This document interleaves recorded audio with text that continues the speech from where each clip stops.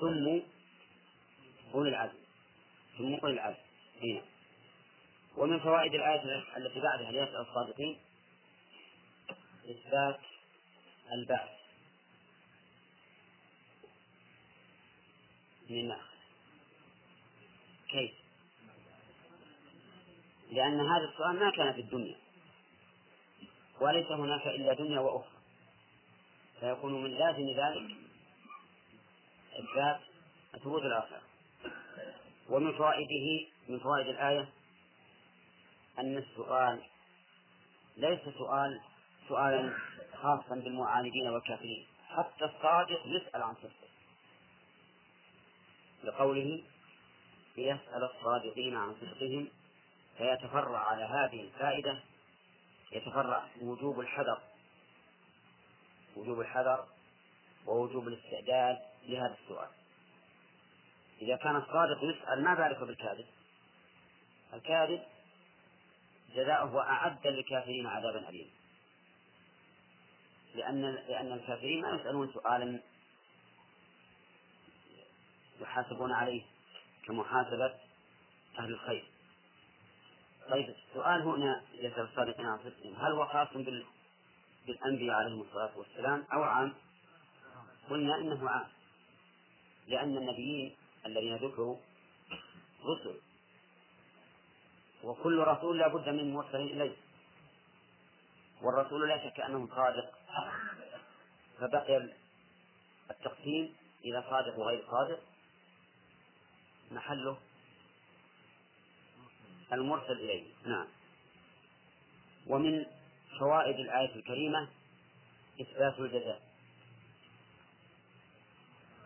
وأعد للكافرين عذابا أليما.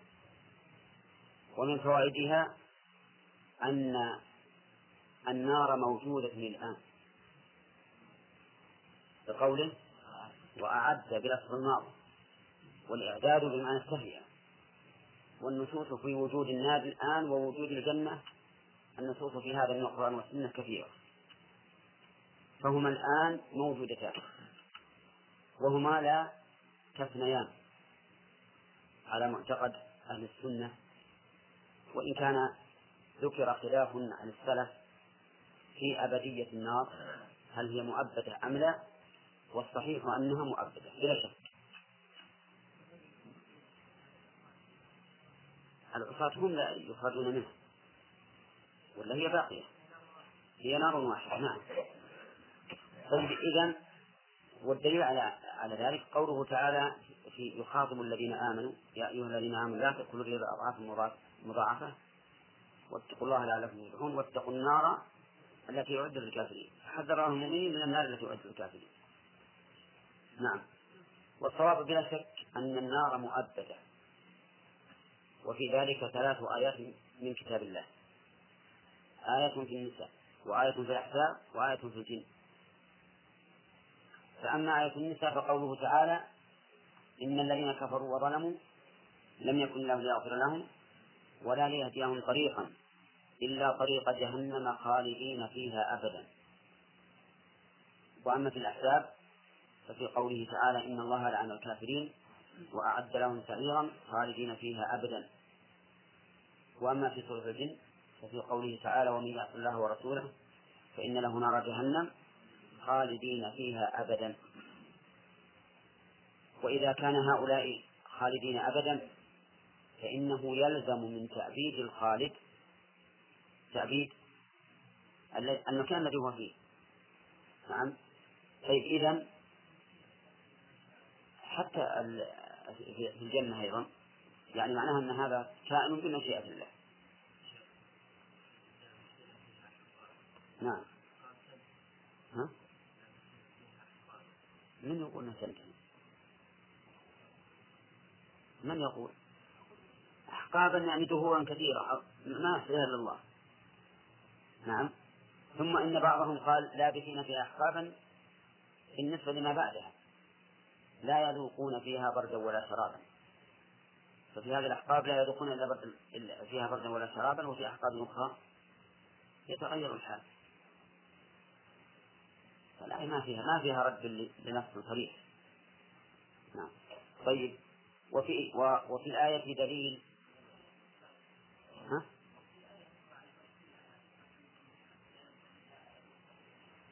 لا جعل وما هم منها بمخرجين. إيه ما تدل على التعبير. أقول عندنا 3 آيات تكفي. طيب أقول في الآية دليل على أن أهل النار يذوقون العذاب ويتألمون منه لقوله أليما، فيكون في هذه الفائدة رد على قول من يقول إن أهل النار يكونون جهنميين فلا يحسون بعذاب والعياذ بالله. ومعنى ذلك أنهم إذا كانوا لا يحسون بعذاب انتفى العذاب، ما في عذاب. نعم. وقد ذكر الله أن جلودهم تنضج، كلما نضجت جلودهم بدلناهم جلودا غيرها، وأخبر أنها تفرق وذوقوا عذاب الحريق. فبين الله عز وجل أن الجلود تنضج ليذوقوا العذاب، ولولا أنهم يتألمون بذلك كان لو بدلوا بجلود أخرى ما ذاقوا العذاب. فإن قيل كيف يصبرون المدد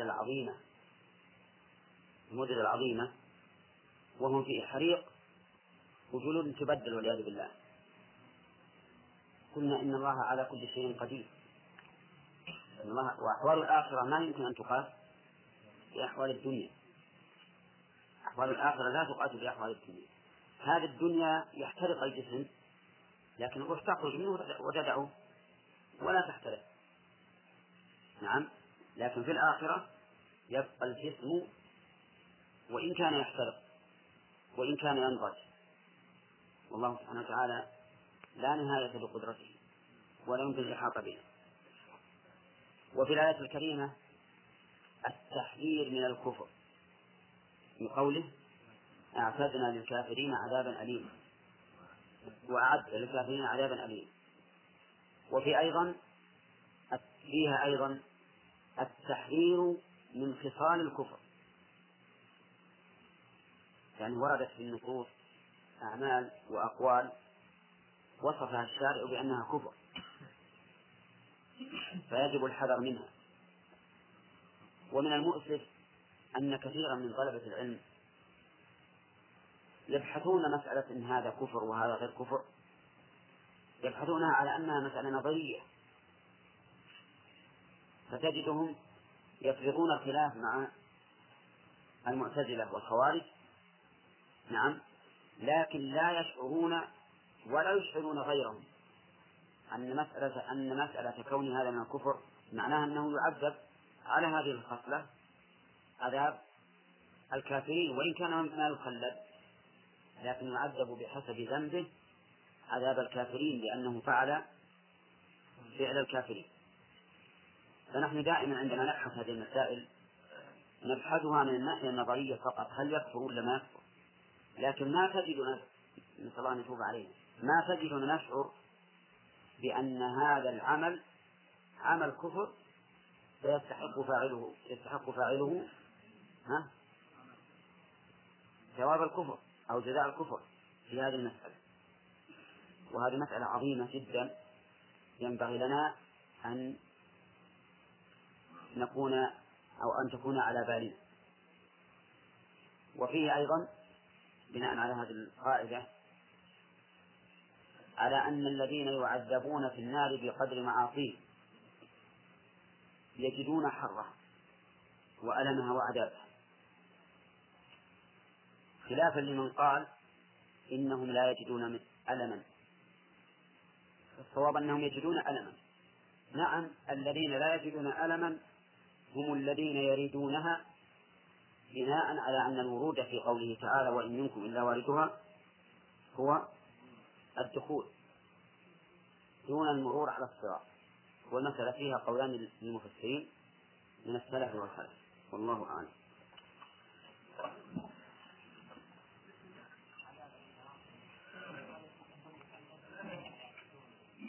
ليس إيش؟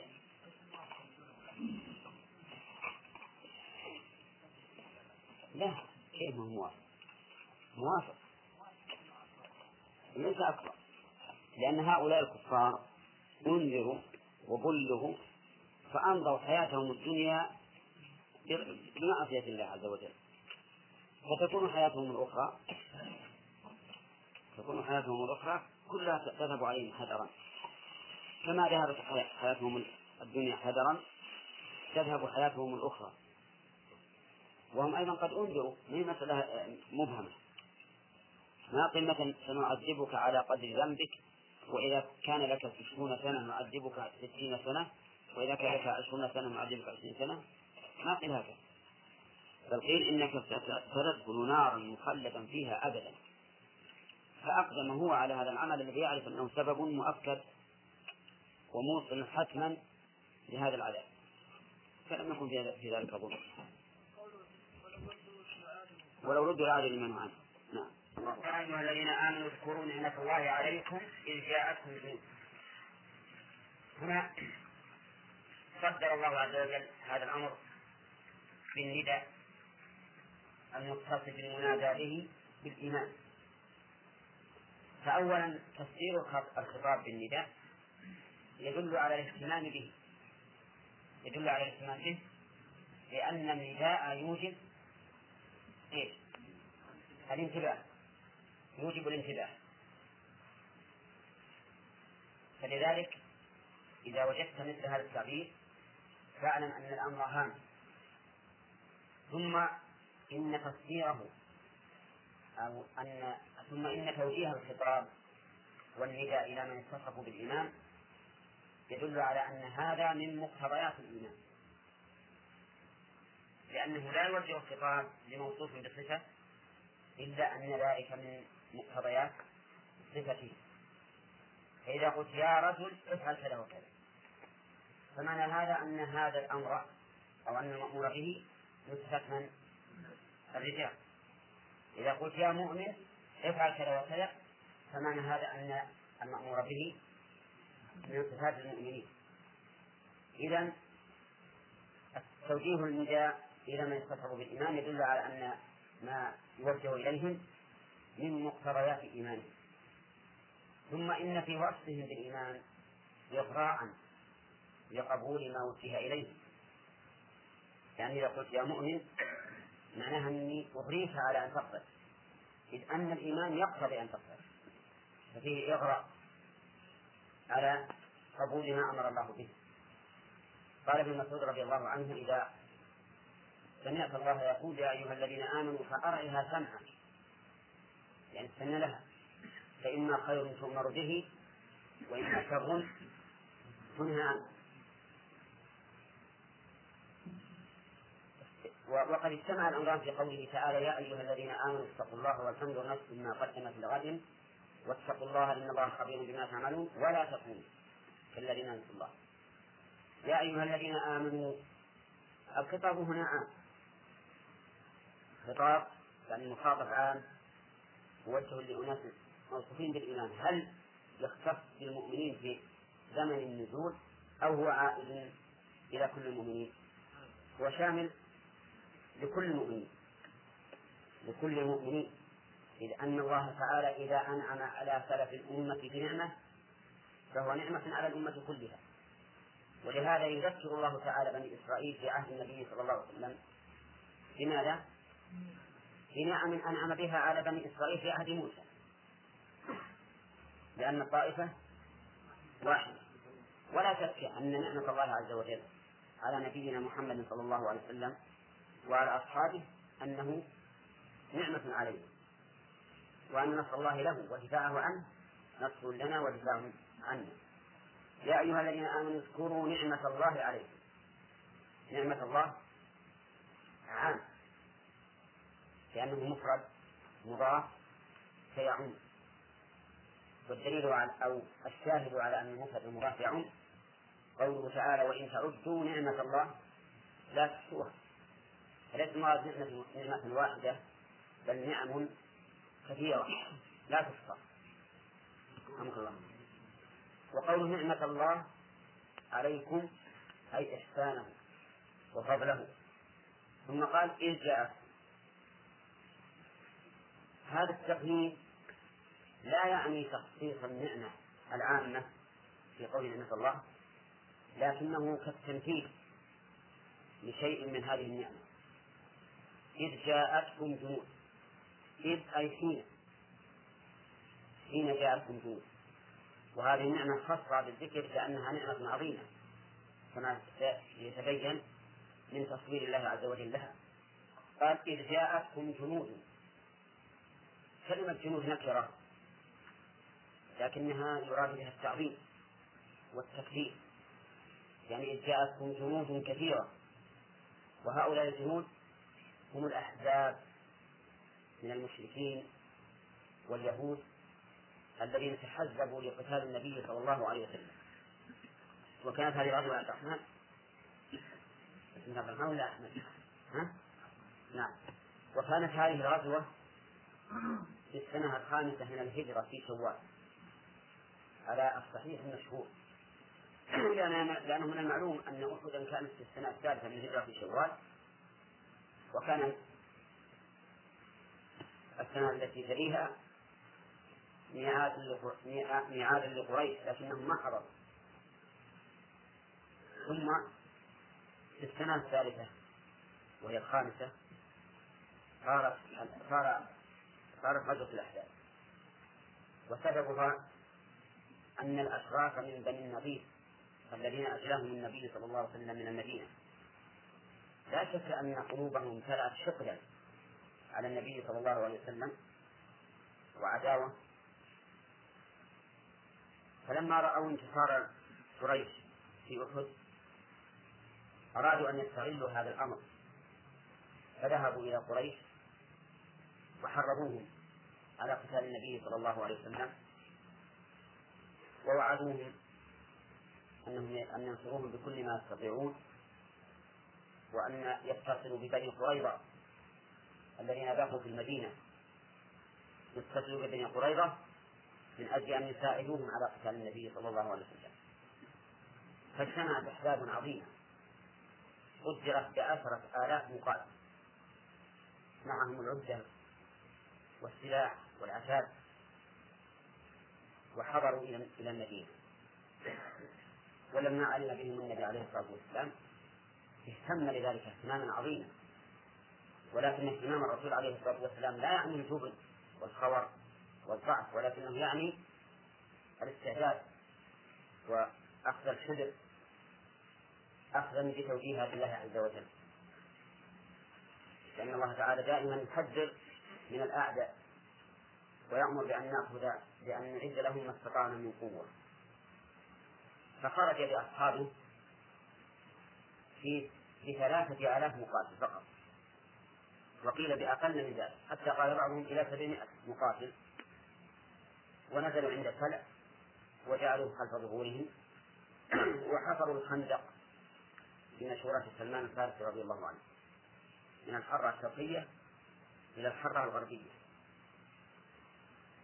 حفروه مع ما به من الجهد والتعب والمشقة والجوع والبرد. نعم. وكان الرسول عليه الصلاة والسلام يحفر معه حتى إن التراب وارى جلدة بطن عليه الصلاة والسلام. وكان يردد معهم اللهم لا عيش إلا عيش الآخرة فاغفر للأنصار والمهاجر. ويردد أيضا قولها اللهم لولا أنت ما اهتدينا. نعم. اللهم لولا أنت ما اهتدينا ولا تصدقنا ولا صلينا فأنزل سكينة علينا وثبت الأقدام إن لاقينا إن الأولى قد بغوا علينا وإن أرادوا فتنة أبينا.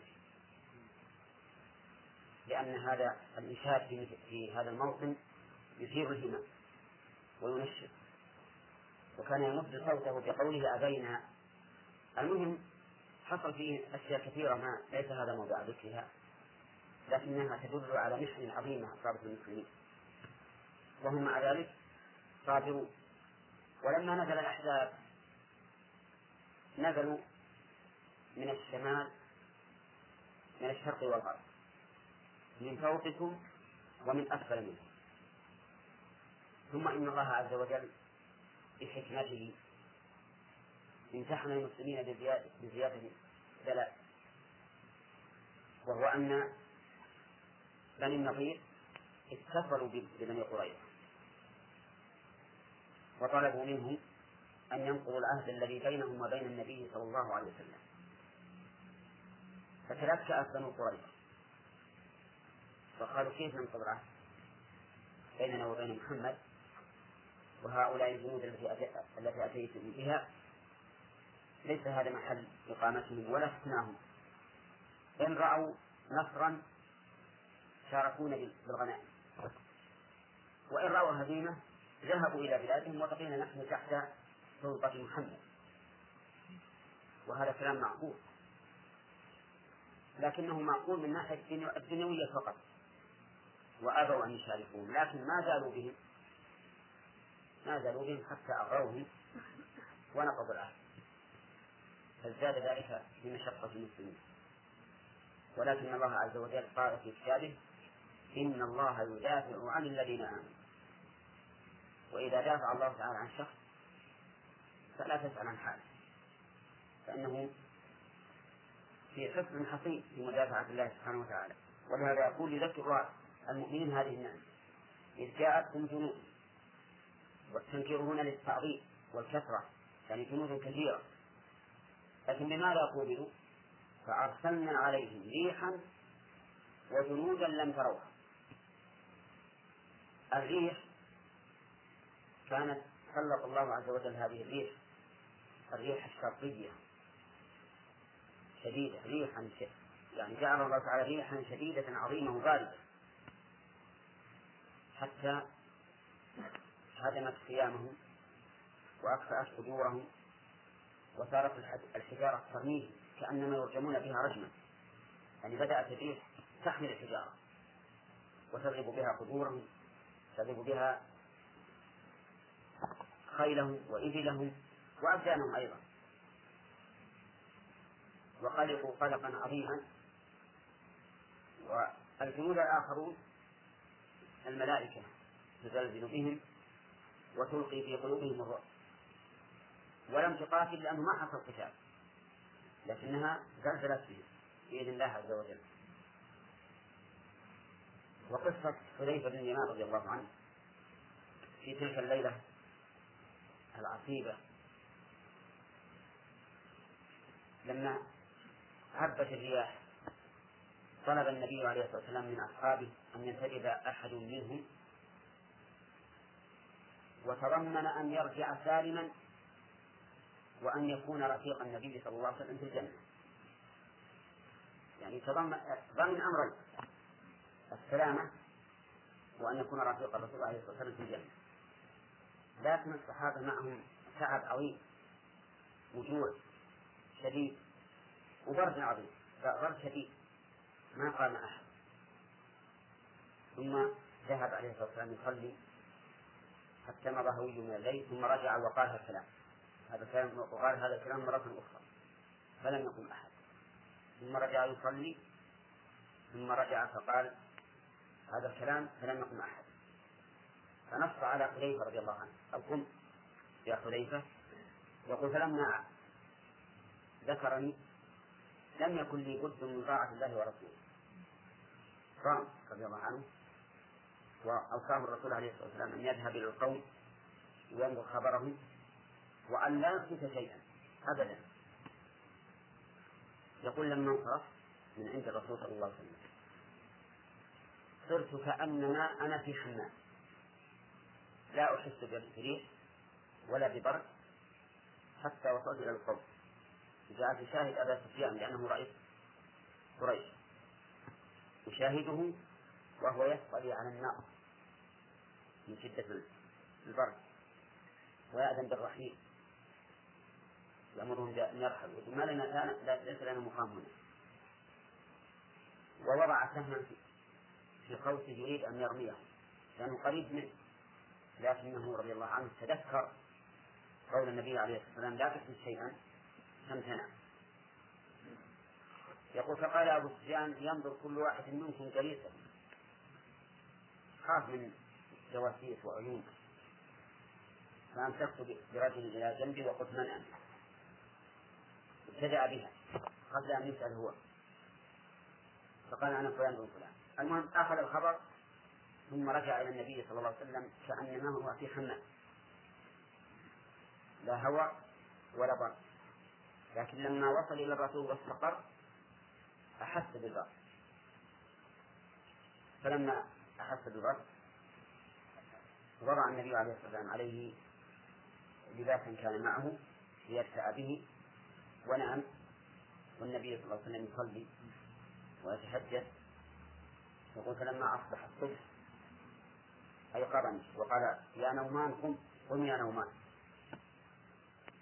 فالحاصل أن هذه الريح كانت شديدة جدا أرقتهم حتى انفرط مع ما ألقت الملائكة في قلوبهم من الرعب، ولهذا قال ريحا وجنودا لم تروها. لماذا لم نرها؟ لأن الله تعالى حجب الملائكة عن أعين الناس، لأن الملائكة تحضر مجالس الذكر، والملائكة يتعاقبون في بني آدم الليل والنهار، والملائكة عن اليمين وعن الشمال قعيد، ومع ذلك لا نراهم لأن الله تعالى حجبهم. نعم، يأتينا إن شاء الله تعالى في الفوائد أن في هذا دلالة بينة على ضعف بني آدم. أجرام محسوسة موجودة بين أيديهم بل على إيمانهم وعن شمائلهم، ومع ذلك لا يرون. نعم. قال الله تعالى وكان الله فأرسلنا عليهم ريحا وجنودا لم تروها من الملائكة وكان الله بما تعملون بالتاء شلون؟ بما تعملون بالتاء من حفر الخندق، وبالياء من تحذير المشركين، يعني فيها قراءتان بما يعملون وبما تعملون بسيط. قوله فأرسلنا عليهم ريحا، ما هذه الريح؟ قلت لكم إنها الريح الشرقية، ولهذا جاء في الحديث إن صرت بالصباء وأهلك عاد بالدبور. الدبور الريح الغربية. نعم. يقول بما تعملون بالتاء من حفر الخندق، ولكن هذا تخصيص الآية لا ينبغي. لماذا لا ينبغي؟ لأننا إذا خصصنا العموم في الآية قصرنا معنى اللفظ أو قصرنا اللفظ على بعض معناه، والصواب أنه بما تعملون من حفر الخندق وغيره من كل ما عملتم في هذه الغزوة بصير أي عليم، أو بما يعملون يعني الجنود إذ جاءتكم جنود، فالله تعالى بما يعملون بصير من التحزب على النبي صلى الله عليه وسلم والقدوم إلى بلد الرسول عليه الصلاة والسلام لأجل القضاء عليه على زعمهم. قال الله تعالى إذ جاءوكم من فوق ومن أسفل منه من أعلى الوادي وأسفله من المشرق والمغرب. جاءوا من المشرق ومن المغرب،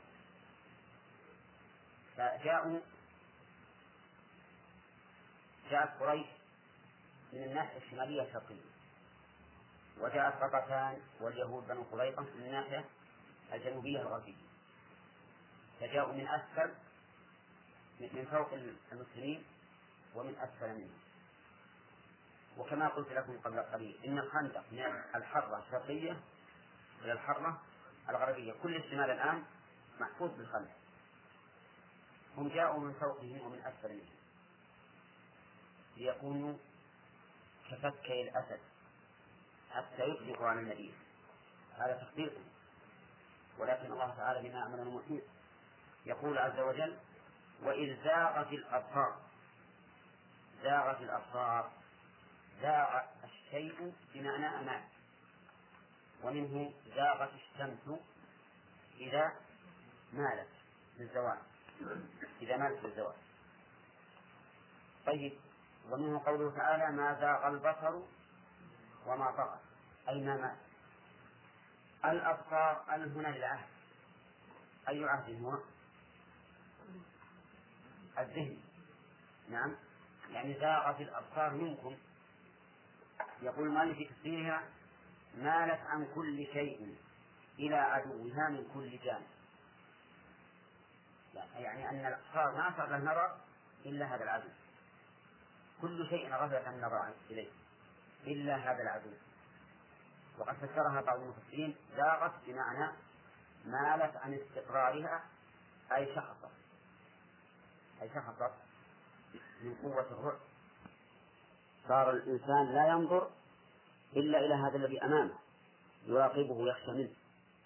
وهذا شيء مشاهد بطبيعة البشر، أن الإنسان إذا خاف من شيء يتجه بصره إلى أي شيء؟ إلى هذا الشيء، إلى ناحيته. وتجد البصر كما يقول العامة لا يغضي أبدا، منفتح يخشى من مباغته. فالأبصار زاغت وبلغت القلوب الحناجر، القلوب يعني منكم قلوبكم، بلغت الحناجر جمع حنجرة وهي منتهى الحلقوم. وقول من شدة الخوف تعليل لقوله زاغت وبلغت. الحناجر جمع حنجرة وهي منتهى الحلقوم، يعني من هنا. وهل هذا حقيقة بلغت القلوب الحناجر؟ قال بعضهم إنها حقيقة، وأن الخائف إذا اشتد خوفه انتفخت رئته، فإذا انتفخت ضيقت على القلب وخرج ارتفع. نعم، ولهذا يقال في الجبان أو في الخائف انتفخ سحره، يعني رئته. والأصل حمل الشيء على حقيقته. ويجوز أن يكون هذا تصويرا عن شدة الرعب، يعني حتى أنها من شدة الرعب زالت القلوب عن أماكنها، فلا تتنفس طبيعيا ولا تنبض طبيعيا لأنها زالت عن أماكنها. ثم قال وتظنون بالله الظنون المختلفة في النصر واليأس. هذا اختلاف نصر ويأس. تظنون أي أنتم بالله الظنون بالألف للإطلاق، والظنون هذه جمع ظن، والمصدر لا يجمع إلا إذا كان أنواعا، أما إذا كان نوع واحد لا يمكن جمعه وإن كثر، لكن إذا كان أنواعا صح جمعه. فهنا جمع الظن وهو مصدر لتنوعه، يعني ظنون تدور في أفهامهم أو في أفكارهم مختلفة طولا وعرضا. هل سيزول هؤلاء الأحزاب؟ هل سيقضون علينا؟ هل سننتصر؟ إذا يعني تعرفون مقام الخوف ماذا يحدث للإنسان من إيش؟ من الظنون والتفكيرات القريبة والبعيدة. منهم من ظن اليأس أو أيضا قال ما بعد هذا شيء، ومنهم من ظن النصر. كيف ظن النصر مع أن المقام حالك جدا؟ لأنه يؤمن بأن النصر مع الصبر، وأن الفرج مع الكرب، وأن مع العسر يسرا، ويقول نحن على حق. فإذا كنا على حق وصبرنا فإن النصر إيش؟ مضمون، فإن النصر مضمون، فلذا يظن النصر. ومنهم أصحاب المادة أو الظواهر الحسية يظنون إيش؟ الهلاك، ويأتون من النصر، لأنه ليس لديهم رصيد من الإيمان يعتمدون عليه. ولا شك أن في الذين خرجوا لهذا أن فيهم منافقين كما يذكر في القصة. المهم أن الله قال تظنون بالله الظنون، وأطلق ذلك وأتى به بالجمع لأجل أن يذهب الإنسان في تصور هذا الظن كل مذهب، ظنون كثيرة مختلفة متضاربة. نعم، إلا بل كيف؟ ولهذا جاءت الظنون بالجمع. قال هنالك ابتلي المؤمنون. هنالك هذه اسم إشارة إلى المكان ولا إلى الزمان؟ إلى المكان أو الزمان أو إليهما جميعا. هنالك تصلح للزمان وللمكان، لكن الأصل أنها للمكان، الأصل أنها للمكان. قال الله وتأتي للزمان. قال الله تعالى فلم يكن ينفعهم إيمانهم لما رأوا بأسنا سنة الله التي قد خلت في عباده وخسر هنالك الكافرون، أي في ذلك الزمن خسر الكافرون. فهنالك هنا صالحة للزمان والمكان، واللام للبعد والكاف للخطاب. هنالك ابتلي المؤمنون اختبروا، والذي ابتلاهم من؟ الله عز وجل، اختبرهم بما حصل لهم من هذا الضيق العظيم الذي لا يمكن أن نعبر عنه بالنطق، ولا يمكن أن يحس به إلا من وقع فيه. نحن هنا نعجز عن تصور تلك الحال ونعجز عن تصويرها، لكن اللي وقع فيها يدري عنه. يقول هنالك ابتلي المؤمنون، يقول اختبروا ليتبين المخلص من غيره، وزلزلوا حركوا زلزالا شديدا من شدة الفزع. نعم، ابتلاء عظيم وزلزال عظيم ابتلوا به. هذا الزلزال أصابهم ليس زلزال الأرض، لكن زلزال النفوس تزلزلت وحصل عليها شيء عظيم، لأنه اجتمع في هذه الغزوة اجتماع الأحزاب من العرب ونقض بني قريظة والجوع والتعب والإعياء والبرد. 5 أشياء. أي نعم، التعب والإعياء 5 أشياء، واحد منها يكفي في زلزلة النفس، فكيف إذا اجتمعت؟ أمور صعبة. كان الرسول عليه الصلاة والسلام في ذلك المكان كان يعصب على بطنه الحجر من الجوع. نعم، فكيف تتصور الحال؟ ما يمكن أن يعبر عنه في الواقع. ولهذا قال زلزلوا زلزالا شديدا قويا عظيما زلزل نفوسهم لتجمع هذه الابتلاءات عليهم رضي الله عنهم. ولهذا بزغ النفاق وتكلم المنافقون ورأوا أن في هذا فرصة للكلام، لأن الرسول عليه الصلاة والسلام يعدهم النصر حتى في تلك الغزوة يعدهم النصر.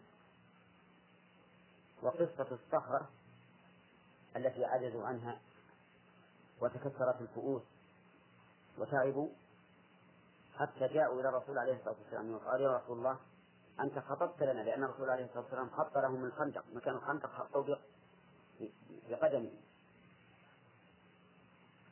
فمن حكمة الله عز وجل أنه صار خط على هذه الصخرة التي عجزوا عنها، لكن لشدة امتثالهم رضي الله عنهم ما قالوا نعطفه يمينا أو يسارا، لكنهم جاءوا إلى النبي عليه الصلاة والسلام وأخبروه، فنزل من عريشه الذي كان قد بني له على فل هنالك يشرف على القوم، نزل وأخذ المعول فضربها ضربة. يقول ابن إسحاق لما ضربها الضربة أضاءت إضاءة عظيمة كأننا نحن في نهار، واندك منها من دك، ثم ضربه وكبر عليه الصلاة والسلام، كبر. نعم، في الليل فكبر ثم ضربها الثانية فأضاءت وكبر تكبيرة الفتح تكبيرة عظيمة، ثم ضربها الثالثة وكبر. وقالوا يا رسول الله يعني لماذا فعلت هذا؟ قال رأيت في التكبيرة الأولى قصور الروم، وفي الثانية قصور كسرى، وفي الثالثة قصور صنعاء اليمن، وأنها ستفتح. وش يكون هذه بشارة للمؤمنين ولا لا؟ بشارة وتقوية. لكن المنافقون والعياذ بالله الذين لا يثقون بوعد الله ورسوله قالوا كيف هذا؟ الإنسان منا ما يذهب إلى الغائط الآن، ما يستطيع يذهب إلى الغائط يقضي حاجته، كيف نبي نملك قصور كسرى وقيصر وتبع؟ هذا ما هو صحيح. ولهذا يقول وإذ يقول المنافقون والذين في قلوبهم مرض ضعف اعتقاد ما وعدنا الله ورسوله بالنصر إلا غرورا. أعوذ بالله. كيف ينطق البشر بمثل هذا الكلام؟ لكن والعياذ بالله ما دامت قلوبهم منطبعة على الكفر أو على الشك، لأن الذين في قلوبهم مرض عندهم شك ضعف اعتقاد، والمنافقون عندهم كفر. قالوا ما وعدنا الله ورسوله إلا غرورا. سبحان الله العظيم. الله ورسوله يعدكم غرورا ويكذب عليكم ويخدعكم، هذا لا يمكن. بل ما وعد الله ورسوله إلا حقا، ولكن لا يمكن أن تجني العسل إلا بعد ذوق شوك النحل. لا بد من تعب ولا بد من صبر من صابرة، لأن لولا هذا ما عرف الصادق من الكاذب ولا عرف المؤمن من الكافر، فلا بد من ابتلاء. ولهذا بالمناسبة طلبة العلم قد يواجهون بعض المصاعب في الدعوة إلى الله عز وجل، قد يواجهون ذلك حتى في أنفسهم، ولكن عليهم أن يصبروا وأن يتحملوا في الدعوة إلى الله، لأنهم ليسوا يدعون إلى سبيل فلان وفلان من سبل الطاغوت، لكن يدعون إلى سبيل الله التي توصلهم وتوصل عباد الله إلى الله عز وجل. فعليهم أن يصبروا، ليس بمجرد أن يقال لهم أنت مطوع، أنت متشدد، أنت فيك كذا وكذا ينحسر ويدع، هذا ما هو صحيح. لا بد أن يصبر ويصابر ويعمل بالحكمة وليس بالعنف. ولكل شيء كما مر علينا كثيرا، لكل شيء من الحالات منزلته. والحاصل أن الرسول عليه الصلاة والسلام قد وعد أصحابه بالنصر فآمن بذلك المؤمنين. وتكلم المنافقون والذين في قلوبهم مرض بهذا الكلام ما وعدنا الله ورسوله إلا غرورا، وكذبوا والله. ما وعدهم الله ورسوله إلا الحق والصدق، وقد صاروا الحمد لله. فإن هذه الأمة ولله الحمد بما خلفه لها رسوله صلى الله عليه وسلم من العلم والهدى، وبما قام به خلفاؤه رضي الله عنهم، فتحوا قصور قيصر نعم وكسرى واليمن، وأنفقت كنوز كسرى وقيصر في سبيل الله. وجاء بتاج كسرى من المدائن إلى المدينة، جاء به في خلافة عمر رضي الله عنه، فتحقق ما وعد الله ورسوله. وإن كان النبي عليه الصلاة والسلام توفي قبل أن يحصل ذلك، لكن هو في الحقيقة هو الذي فتح هذا، لأن